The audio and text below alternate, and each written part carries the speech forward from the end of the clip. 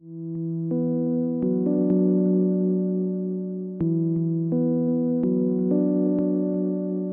would stop at that school every day and see the kids go in, but this playground was right next to the street, and in that playground they had monkey bars, they had teeter-totters, they had swings, and my thing was that I always wanted to go to that school because of the playground, because we didn't have all that at the other school. In 1944, 8-year-old Sylvia Mendez didn't understand why she and her brothers couldn't go to the school with the nice playground. Neither could her parents, Gonzalo and Felicitas Mendez. What resulted was Mendez versus Westminster, a landmark court case that shattered many of the legal justifications for segregating public schools. Maybe you haven't heard of the Mendezes. Maybe you're more familiar with the Brown versus the Board of Education decision of 1954. But not only did the Mendez case precede that decision by 7 years, it laid the foundation for the United States Supreme Court's declaration, once and for all, that segregated schools were in violation of the Constitution. We sat down with Sylvia Mendez and Gonzalo Mendez Jr. on the 70th anniversary of the resolution to the Mendez case. Well, Greg, are we good on sound? Yeah, we're rolling. You can hear us? Yes, I can hear you. We're good to go. Okay. So basically, Sylvia and Gonzalo Jr. are warm, welcoming, down-to-earth people. But they're also icons of the school integration movement. Sylvia won a Presidential Medal of Freedom in 2011. 70 years ago, the Mendez family changed the world. They made America a better place for all of us. My mother says, Celia, don't you realize what we were fighting for? Yes, so we could get to that beautiful school in Westminster. She says, no, Celia, that's not what we were fighting. We were fighting because under God we're all equal. And you belong at that school just like everybody else belongs to that school. And that's what we were fighting for. In this episode of the Deeper Learning Podcast, you'll learn what they did, how they did it, and how we might be able to follow in their footsteps. Why are we here? What does it mean to live a good life? How can we make a difference in the world for our children and the generations that will follow? How can we make education a force for good? This is Jeff Hittenberger. In this podcast, you'll hear amazing stories about people who have pursued these questions, often against great odds, who have made a difference in the world. People who can point us in the direction of doing the same. Let's get started. It all started on a sunny morning in September 1944. Sylvia was 8, Gonzalo was 7, their brother Jerome was 6. That morning, they rode with their Aunt Sally and 2 cousins to Westminster School. Sylvia was excited about the first day at this new school. All dressed up, all new shoes, new dress, new everything. But when Aunt Sally talked to the school clerk, it didn't go well. When we were going to get enrolled, she took her 2 kids, who were light-complected, blue-eyed, blonde-haired. The administrator at the school, the one that was admitting us, actually told my aunt that she would keep her 2 kids in school, even though they were Mexicans, because they didn't have a Mexican-sounding name, and they were light-complected.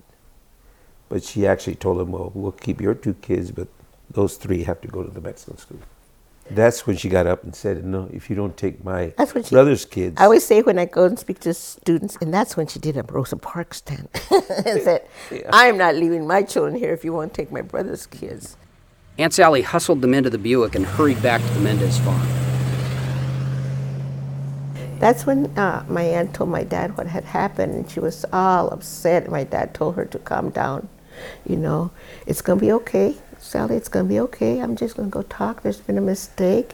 You know, in Santa Ana, we went to the Mexican school because they told us we were on the side of the Mexican school. Right now we're on the side of the white school. So she just told him to, I'll go talk to him tomorrow. Gonzalo Mendez was a confident person. He had come to the United States from Mexico as a child, and now he was an American citizen. His wife Felicitas was also an American citizen, born in Puerto Rico. Their children were born in the United States, and they all spoke English fluently. There had to have been a mistake. But when Gonzalo talked to the principal, he got the same story. Your children have to go to Hoover School, the Mexican school. Remember, it was 1944. 350,000 Americans of Mexican heritage were serving in the United States military in World War II. 9,000 Latino American troops would die fighting for their country in World War II. But here in Orange County, a school was refusing to enroll American kids because of their skin color and their Mexican heritage. Gonzalo appealed to the superintendent and then to the school board, but the answer was always the same. Your children have to go to a Mexican school. Gonzalo decided to keep the children home and teach them himself while he decided how to fight this. My father refused to take us to the other school, and then the superintendent, he came to the house and told Mr. Mendez, it's against the law. If you don't send your children to school, you have to send them by law to the Mexican school. My dad said, I'm not sending them. He says, well, you'll be in against the law if you don't send. Throw you in jail, probably. Yeah, if you don't send them to school. So the children went to Hoover School. We would walk from the farm with all the Anglo little children to the bus stop, get on the bus. The bus would take us to the white school.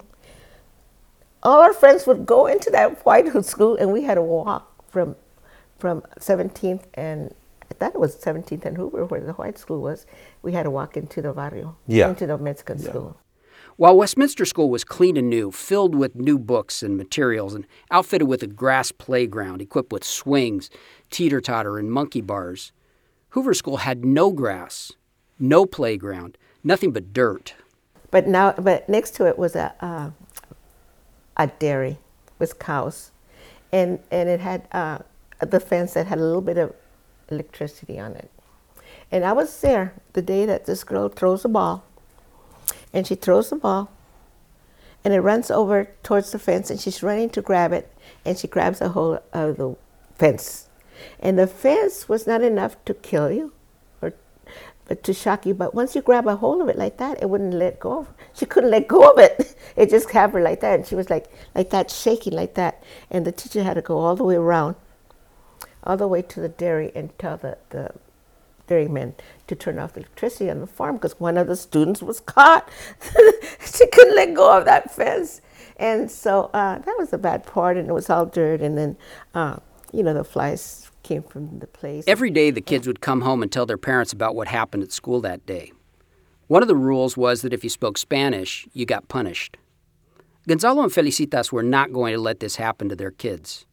Gonzalo was a leader in the community. Everybody liked him. And Felicitas? My mother was a feisty Puerto Rican lady. She was the kind of person that laughed and had a good time and was always happy. And so when she worked at the cantina with my dad, she was always like that.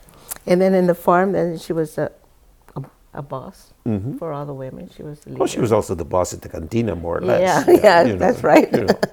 Of all the people whose children were affected by segregation, why did these two decide to challenge the injustice? I think they were at the right place at the right time. Absolutely. They were. It's just, I would think that opportunities like that don't come too often. And they just got the opportunity and they went with it. A friend told them about an attorney named David Marcus who had fought segregation in public facilities like parks and pools. They decided to hire David Marcus to fight their case. My mother said to my dad at that time, we have the money, let's go, Gonzalo. Mm-hmm. We have the money, Gonzalo, let's do it. We have the money, Gonzalo, let's do it. And what were they up against? Generations of court-sanctioned discrimination. Let's go back more than 50 years to the morning of June 7th, 1892, to a train station in New Orleans, Louisiana. A man named Homer Plessy was part of a multiracial coalition known as the Comité des Citoyens, or the Committee of Citizens. He bought a ticket and boarded a train car marked whites only. But no one noticed. That's because Homer Plessy looked like a person of European ancestry. He looked white. In fact, he had 8 biological great-grandparents, 7 of whom were of European ancestry. Only 1 was of African ancestry. But according to Louisiana law, that meant that Homer Plessy was black. Homer Plessy was intentionally challenging an 1890 Louisiana law that segregated train cars in the state. He had to tell the train steward that he was not white. The steward summoned a police officer, and Homer Plessy was removed from the train and arrested. His trial in New Orleans was presided over by Judge Howard Ferguson, who found Plessy guilty of violating the Separate Cars Act. The Plessy versus Ferguson case went all the way to the Supreme Court. which ruled 7-1 against Plessy and in favor of the state of Louisiana. According to the majority of justices, segregation could be justified because the train cars for whites and the train cars for blacks were of equal quality. Thus was born the separate but equal doctrine that provided legal cover for segregation for 2 generations to come. In reality, of course, separate was never equal, which is exactly the dilemma the Mendez family and thousands of other families of Mexican heritage were facing in Orange County in 1944. Gonzalo and Felicitas rallied the Mexican-American community. They recruited 4 other plaintiffs from other school districts that also practiced segregation. With attorney David Marcus, they extended the complaint to over 5,000 other Mexican-American children in Orange County. LULAC, the League of United Latin American Citizens, joined the cause.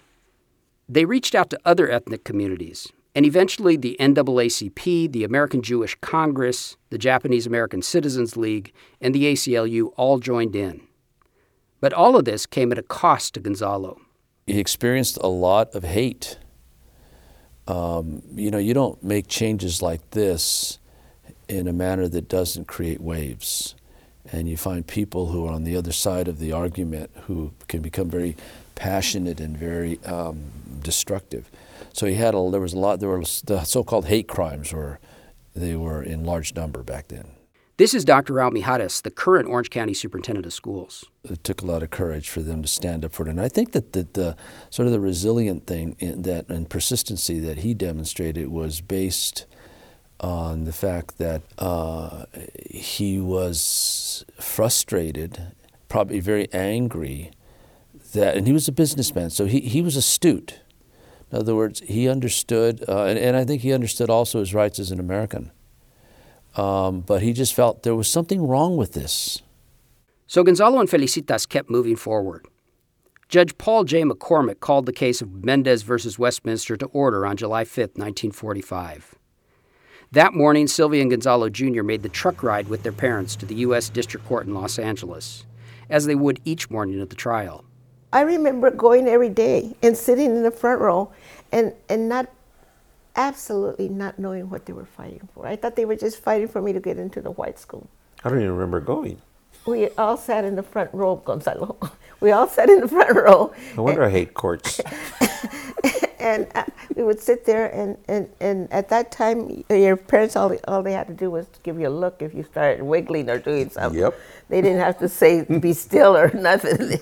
They just looked at you if you started to move, so you would just sit there really quiet and every day that you went to court. Mm. That's why I tell the story that I didn't realize what they were fighting till I was 10 years old. At the time, I thought they were just trying to get me into a beautiful school with a good playground. Al Mijares describes the arguments made by the districts. The school districts were using this body of knowledge that did not apply to approve of or to sanction the de jure segregation, segregation by law that occurred in the lives of these students. They were saying, number one, their language was a problem. And yet these kids were all born here and they all spoke English.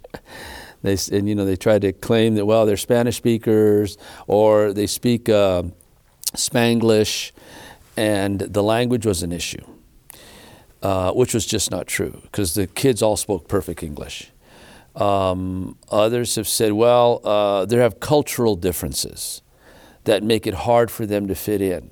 In fact, many argued that it was in their interest that we did this, that we would provide services for them. In fact, they didn't provide services for them. These were some of the most beat up, poverty-stricken schools you'd find that were definitely in need of many resources. Others have even argued, like in the book The Mexican-American Child, which was written right around that time, argued, I think in the late 50s, mid-late 50s, argued that it was an issue of cognition. Like they didn't learn as well as the other kids, or they would not become tomorrow's leaders, so we had to kind of teach them their role, kind of stuff. And then I read of the superintendent at the time in the Westminster said, well, they have a hygiene problem. The hygiene was not the same as, the white children. So, it was just this stuff that was horrifying to think about today. Because you have to build a theory upon why you do what you do. And that's what they were thinking. And Gonzalo challenged all of that. Ron Wenkart, chief counsel for the Orange County Department of Education and one of the leading school attorneys in California, describes the outcome of the trial. The district court made some very specific findings about the harms of segregation, the distinctions that are made between citizens solely because of their ancestry, quoting some prior cases that the U.S. Supreme Court had ruled on. David Marcus attacked the district's claims that the children had been segregated due to their educational needs and their language deficiencies. Marcus pointed out that the children in question were American citizens who spoke English fluently. These families were having their right to equal protection under the 14th Amendment to the Constitution violated. In Marcus's case brief, he referred to the 4 freedoms championed by President Franklin Roosevelt. Here's FDR. The first is freedom of speech and expression everywhere in the world. The second is freedom of every person to worship God in his own way everywhere in the world. The third is freedom from want, which translated into world terms means economic understandings which will secure to every nation a healthy, peacetime life for its inhabitants everywhere in the world. The fourth is freedom from fear. Marcus wrote, "Of what avail is our theory of democracy if the principles of equal rights, of equal protection, and equal obligations are not practiced? Of what use are the 4 freedoms if freedom is not allowed? Of what avail are the thousands upon thousands of lives of Mexican Americans who sacrificed their all for their country in this great war of freedom if freedom of education is denied them? Of what avail is our education if the system that propounds it denies the equality of all?" Judge McCormick ultimately agreed. It took him 7 months to complete his written opinion issued on February 18, 1946. McCormick ordered the Orange County districts to stop segregating their students.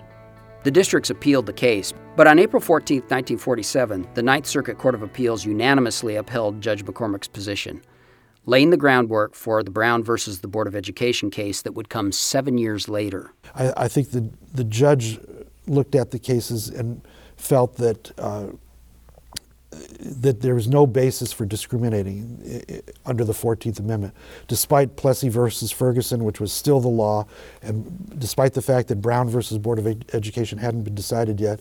I think the judge and the Ninth Circuit both felt that the 14th Amendment said equal protection under the laws means you cannot treat people differently on the basis of race, and you cannot put Mexican Americans into an inferior school. And there was no doubt it was an inferior school. Although they argue separate but equal, the court just rejected that out of hand.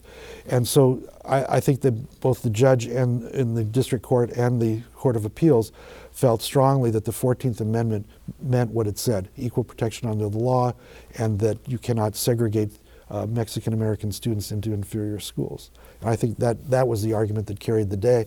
And I think that was an argument that Thurgood Marshall made strongly in Brown versus Board of Education, that separate but equal is not equal. In a wonderful historical convergence, on the very next day, Jackie Robinson played his first game for the Brooklyn Dodgers and broke the color barrier in Major League Baseball. The key to understanding both these events is the 14th Amendment to the U.S. Constitution.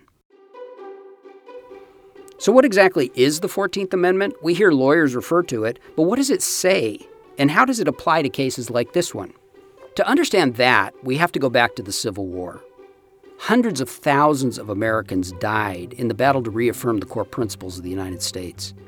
Abraham Lincoln declared freedom for enslaved people by issuing the Emancipation Proclamation in 1863. But Lincoln was afraid that this change and the affirmation of equal rights for all Americans would be temporary if they were not enshrined in the Constitution. So Lincoln and his allies advocated for amendments to the Constitution. There were 3.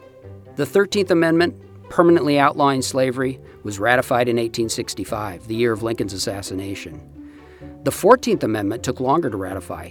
Lincoln's allies pushed it forward against the objections of President Andrew Johnson. Here's Section 1 of the 14th Amendment, read by Justice Eileen Moore from the 4th District Court of Appeals in Orange County. All persons born or naturalized in the United States and subject to the jurisdiction thereof are citizens of the United States and of the state wherein they reside. No state shall make or enforce any law which shall abridge the privileges or immunities of citizens of the United States, nor shall any state deprive any person of life, liberty, or property without due process of law, nor deny to any person within its jurisdiction the equal protection of the laws. The 14th Amendment was finally ratified in 1868.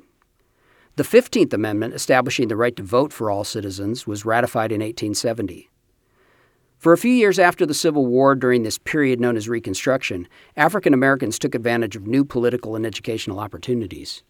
But it didn't last. Now, the reality, of course, the historical reality is we passed the 13th Amendment, the 14th Amendment, and the 15th Amendment, but they were largely unenforced for many years until the 1950s, after World War II. There was the Civil Rights Act of 1866, which has been on the books all these years, but when you go back in history and you look at how many lawsuits were filed under that law, very few until the 1950s. Prejudice against Americans of African ancestry led to new oppression and the imposition of segregation, often accompanied by horrific violence like that perpetrated by the Ku Klux Klan. The Klan even had a significant presence in Orange County well into the 20th century. People of many ethnicities were subjected to discriminatory practices. California law, for example, excluded Native Americans and students of Chinese and Japanese origin from so-called white schools. But here in the 1940s, Gonzalo and Felicitas Mendez and their 3 children were challenging all those years of discrimination and segregation. And they were going back to the 14th Amendment, beyond Plessy versus Ferguson, to recover Lincoln's vision of liberty and justice for all. And they won. Sylvia Mendez finally got to attend Westminster School. When Judge McCormick in the Superior Court of Los Angeles stated that separate was not equal, the first person that ever said that, first judge, that they went ahead with the first judgment in Westminster and integrated us. They integrated us in Westminster. And what they did was they put the older kids in the old school, Mexican school, and they put the younger kids in the white school. And I remember, I have a picture, I'll show it to you in a little bit. Right there, I have it, right there, Gonzalo, you in the white school. And we went to the white school. They didn't stay in Westminster long, though. They had leased the farm from a Japanese-American family that had been relocated to an internment camp during the war. The war ends and the Minomistas come back, and they are so nice to us that they allow us to stay there and live with them while we're growing the last crop of asparagus so we could have enough money to move out and my dad buy another cantina. Because my father, even though they were making, my mother made a statement that one time they were making like 1,000 a day because of the crop and the army was taking, and they needed all this. But even then, they didn't have any money left because, and so when the Minomistas came back, they were good enough to let us stay there and live with them and grow that last crop of asparagus and finish packing the tomatoes that we had gotten from Mr. We had rented, leased from Mr. Blue, this other parcel of land, and sending all that to market. And then we moved back to Santana. The Minomitsu family and the Mendez family worked together to save the farm. Then the Mendez children went back to Santa Ana schools. But this time, they went to what had up to now been an all-white school. So when we came back to Santa Ana, and the school board had appealed it and said, just because Judge McCormick said separate is not equal, we're not going to go with it. We're going to appeal it to the Ninth Circuit Court of Appeals. And we're right in the middle of the appeals when we come back to Santa Ana. And my dad goes and tells whoever the superintendent of school was at that time, until I'm taking my children to the white school, even though we're in the appeal. Mm-hmm. And he takes us to that school. He took us to the school across the street from Floral Park, which is an all-white school, and it was Jefferson Elementary, and it's not there anymore. And he took us and enrolled us in there, and we were the only white Mexican kids in that school. And all the elementary kids from Floral Park, which was predominantly white at that time, we're going to that school. So we're thrown into this school with nothing but white kids.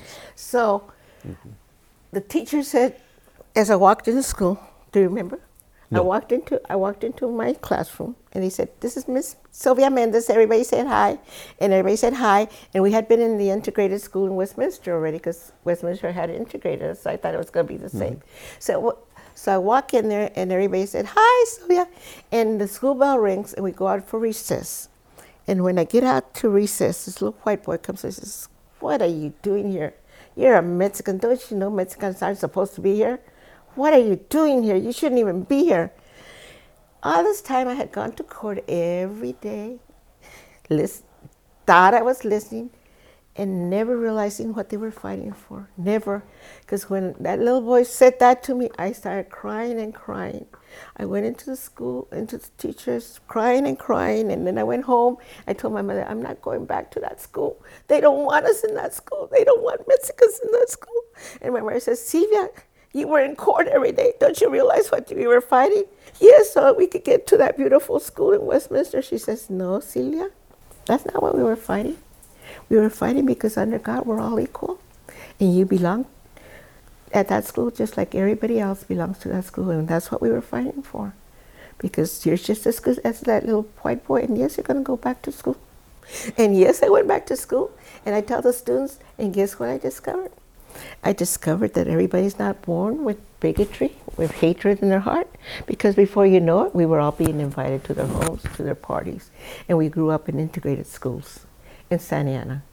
Sylvia, Gonzalo Jr., and Jerome went on to attend fully integrated Santa Ana High School, where Gonzalo Jr. is still active with the Alumni Association. From there, Sylvia went on to nursing school. Times were not easy. She and the whole family had to make major sacrifices. These sacrifices took their toll on Gonzalo Sr. He died young in 1964. Some argue that it may have hastened his own death, because he died at age 51. And even back then I was young. After the case was decided, people quickly forgot about it. After they won the case, nobody really talked about it. My mother said she tried to tell people and they wouldn't believe her. Nobody listened, so you just didn't stopped believe talking her. about it. So when she was dying, we both went on to college and everything, and I went on to become assistant nursing director of a hospital. I went on and became a nurse. And so when my mother got real sick, we moved here. We've been in this house for 40-some years. We moved here, and my mother would say, "Celia, nobody knows about this case. Everybody needs to go out and talk about it." So what happened was that my niece went around it and did that petition to get the school named after my mother and father. Dr. Almijares was superintendent of the Santa Ana Unified School District at that time. The board agreed that it should be named after Gonzalo Mendez, and later his wife's name was considered, and so we ended up designating the school as the Gonzalo and Felicitas Mendez School. Sylvia speaks to students at Mendez Intermediate several times a year, encouraging them to be the next generation of leaders in Orange County. And she speaks at schools and colleges and universities across the country, spreading the message about courage and justice. The impact of Mendez versus Westminster went far beyond Orange County. This is Justice Eileen Moore. At the time that the Ninth Circuit decision came down, Earl Warren was governor of California. So this is 1947. The Ninth Circuit Court of Appeal affirmed Judge McCormick and kept the injunction in place. 2 months later, then Governor Earl Warren signed a bill outlawing segregation in all of California's schools, and that was the first time any state in our union outlawed segregation in its schools. Mendez laid the groundwork for Brown versus the Board of Education. In 1953, Brown versus Board of Education was argued before the United States Supreme Court, but one of the justices died. It was the Chief Justice, and President Eisenhower appointed Governor Earl Warren to be the new Chief Justice of the United States Supreme Court, and Earl Warren is the one that actually authored the opinion of Brown versus Board of Education. So we had Earl Warren from being Attorney General to being the governor to being the Chief Justice of the United States Supreme Court. Thurgood Marshall was amicus curiae, or friend of the court, in the Mendez case, and he's the one that argued Brown versus Board of Education. He wrote the brief for it and he argued it both times, in 53 and 54. You might also know that 13 years later, in 1967, Thurgood Marshall was appointed to the Supreme Court of the United States, 2 years before Earl Warren retired. When the Court of Appeals was built in Santa Ana in 2009, Justice Moore commissioned a painting of the Mendez case to hang permanently in the foyer of the court. You can see it there today. So the Mendez family changed the world. They made America a better place for all of us. So how can we now follow in the footsteps of the Mendez family? Let me suggest 3 ways. First, we can celebrate our diversity. We're so much stronger when we are diverse, when you have diversity in all levels. It makes us all stronger and better, more enriched. While we've made tremendous progress toward a more inclusive society since the battles fought by the Mendez family 70 years ago, this is a vital time to reaffirm the importance of diversity. Second, we can champion universal, free, inclusive public education available to all students. The Mendez family had to fight for these opportunities. So have millions of other Americans over the past 2 centuries. You'll hear about more of them in future episodes of the Deeper Learning Podcast. I think it's changed the perceptions of many people. A lot of the business people in this community care, most of them, if not all of them, care about the education of our students because, we're all in this together. What happens in the center affects the northern part, the southern part of the county, and if we don't work as, brothers and sisters, we'll all be affected. Third, we can live out our American ideals. We hold these truths to be self-evident, that all people are created equal, that they're endowed by their Creator with certain unalienable rights, that among these are life, liberty, and the pursuit of happiness. Here's Sylvia's vision. Gonzalo and I went to speak at Orange Coast College, and this yellow little boy said, what do you mean about American dream? I was telling him about the American dream, how we can make our own American dream. He says, there's no such thing as the American dream. I says, yes, there is. I am a product of the American dream.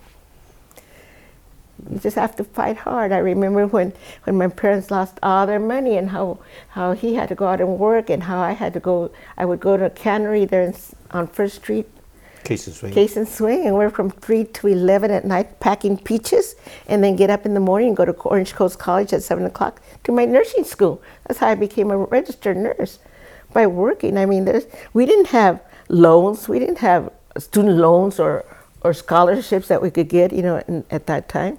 So you have to fight, and you have to study, and you have to make sure that whatever it is you want, there's nothing that can stop you. We face many challenges in America. But Gonzalo and Felicitas Mendez and their children point us in the right direction, back to our core principles. What has made America so great has to be diversity. I mean, we had an amazing Constitution. The leadership of this country at its birth was phenomenal, ordained by God, in my opinion. Sovereignly led, really. And but what we did was we pretty much created a country where anybody can come and embrace the American ideals and take your place. And it brought in different languages and cultures, and I think that's the genius of this great country. So I think we have to understand that today that cases like the Mendez do provide a template of what we should not do and what we should do.